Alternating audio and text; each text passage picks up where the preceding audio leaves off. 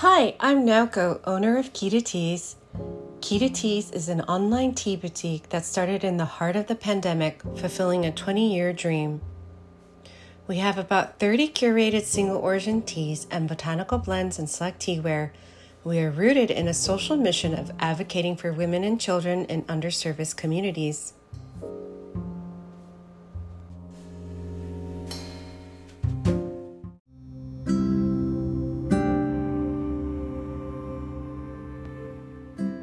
My first episode of The Floating Teacup was triggered by the 20th memorial of 9/11, which parallels the beginning of my tea career. Did you know that tea is the world's most popular beverage? Not only is it delicious, it is the convener of conversation, family meals, catching up with friends, and the perfect cup to be present in a moment of gratitude. There's a 5,000-year-old written history of records about tea. Join me as I connect my personal tea stories and how it has impacted me throughout my life. And I'm sure that you do drink a cup of tea, whether hot or iced, and I encourage you to share your story by joining me on this podcast. I believe that tea can continue to be a catalyst for social change by building community. In the inaugural episode, I mentioned my first husband and I lived in New Jersey, right across the Hudson River in Hoboken. Please pardon me, I do want to share the colorful history of Hoboken too, for those who've never heard of it. Hoboken is a city in Hudson County, New Jersey, and is apparently the third most densely populated municipalities in the United States, with more than 42,000 plus people per square mile. Well, when I lived there in 2001, it wasn't quite as populous, but more up and coming, as the riverfront was just being redeveloped with new residential buildings and community areas building around the pier. Records show that Hoboken was first settled as part of Pavonia, a New Netherland colony in the 17th century. Pavonia means peacock. Fast forward, during the 19th century, the city was developed by Colonel John Stevens, first as a resort and later as a residential neighborhood. Some other fun facts: Hoboken is the location of the first recorded game of baseball, the birthplace of Frank Sinatra, and for those baking lovers, home of Carlo's Bakery and reality show Cake Boss about head baker Buddy Valastro and his family. His family business was still local when I lived there, as the show didn't premiere until 8 years later in 2009.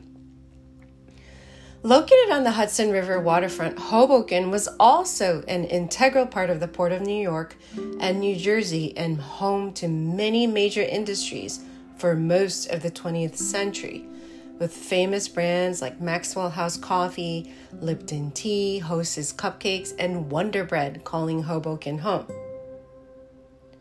The first recorded European who claimed this area was Henry Hudson, an Englishman sailing for the Dutch East India Company.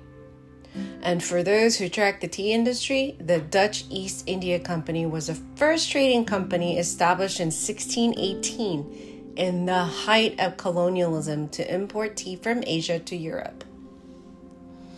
Well, Hudson anchored his ship, the Half Moon, at Weehawken Cove in 1609. This is about 9 years before the tea trading company was established. Soon after, Hoboken became part of the province of New Netherland. In 1664, the English took possession of New Amsterdam with little or no resistance, and in 1668, they confirmed a previous land patent by Nicholas Verlet. In 1674-75, the area became part of East Jersey, and the province was divided into 4 districts, Hoboken becoming part of Bergen County, where it remained until the creation of Hudson County in 1840. English-speaking settlers, some relocating from New England, interspersed with the Dutch, but it remained sparsely populated and farmland. Early 19th century, Colonel John Stevens developed the waterfront as a resort for Manhattanites. In 1811, Stevens' ship, the Juliana, began to operate as a ferry between Manhattan and Hoboken, making it the world's first commercial steam ferry.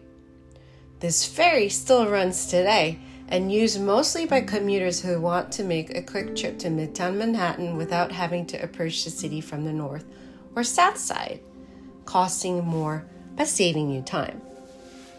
When I lived there 20 years ago, it was quite a luxury commute, especially during the summer months where you felt like a sailor embarking on a journey with the Hudson River breeze, basking in the sun for a few minutes until you hit the daily work grind. I assume it's still running today and highly recommend it if you're visiting.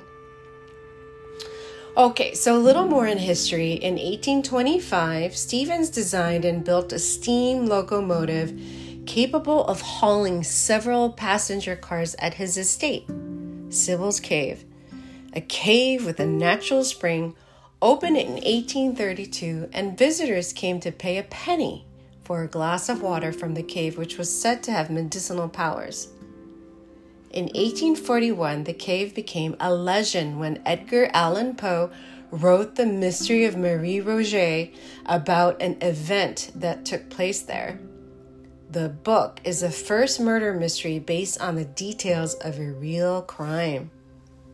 Da, da, da.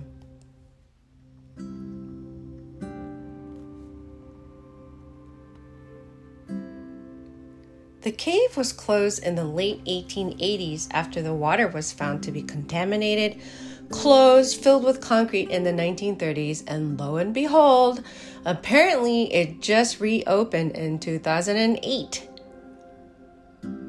You gotta love Wiki. The Hudson waterfront defined Hoboken as an archetypal port town and powered its economy from the mid-19th to mid-20th century, by which it had become essentially industrial and mostly inaccessible to the general public.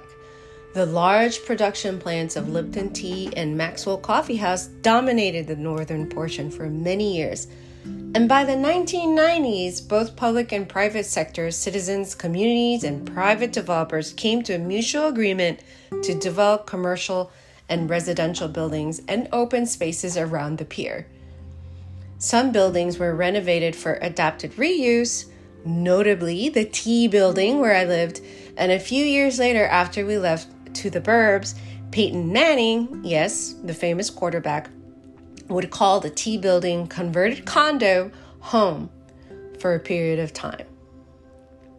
Now, back to the world of tea. I lived in what was formerly Lipton Tea's warehouse converted apartment complex. I don't think there's anyone in the US or the world that doesn't know of the famous tea brand, Lipton. Thomas J. Lipton Incorporated established business in Great Britain in 1888. He founded his U.S. operations a year later, moved American manufacturing and headquarters from New York City to Hoboken 30 years later in 1919, and remained in Hoboken for another 44 years until 1963, when it moved headquarters to Englewood Cliffs. And I believe it's still there today. As a tea passionista, I have much respect for the entrepreneur Thomas Lipton, who opened his own grocery retail business with his small savings. In a short 9 years, he would grow his store to more than 200 shops, of which tea was one of his primary product developments as a rare and expensive luxury at the time.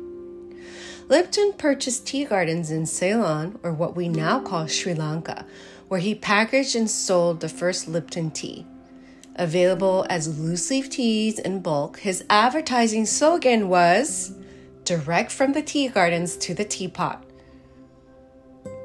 Over a century, Lipton would merge and be acquired by other countries, and now owned by one of the largest consumer goods company in the world, Unilever, with a joint venture with PepsiCo to market the ready-to-drink bottled and canned teas so prevalent in the world. Did you know that Lipton Yellow Label is blended from about 20 different teas from various origins like Sri Lanka, India, Kenya, and China? Makes sense, as you have to bring to the customer a centuries-old recipe year after year within a set price range. Today, you can purchase 100 tea bags that makes 100 cups for $3.50.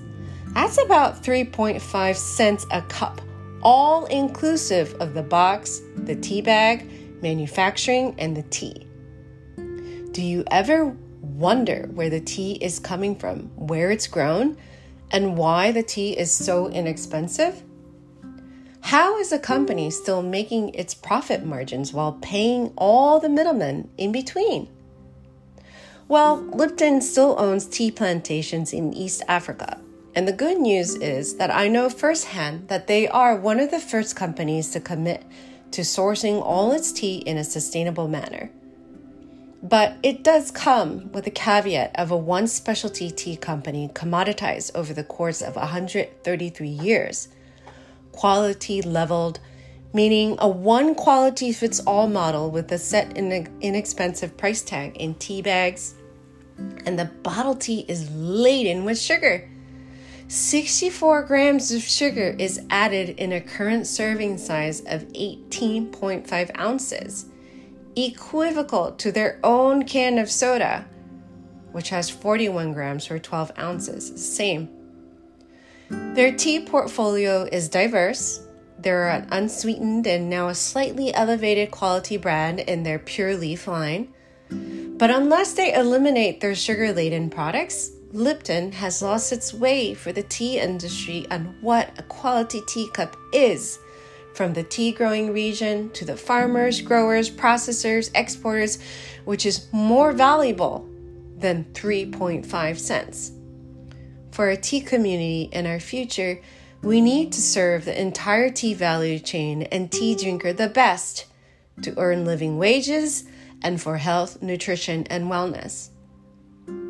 The objective about this podcast is not to point fingers at the large players or buyers of tea in the world, but to make transparent, have conversation, make educated decisions to work towards re-elevating and restoring what premium loose leaf tea is. Essentially, it is about decolonizing tea, the past, and continue to make decisions and choices in our spheres of influence to make tea better for the present and future, one tea growing region, one community at a time. If you like this episode or have additional insights, comments, please join me for the next episode of Floating Teacup, where life is about continuing to search for purpose, meaning, and connecting over a cup of tea. History and storytelling goes a long way to make a better world tomorrow.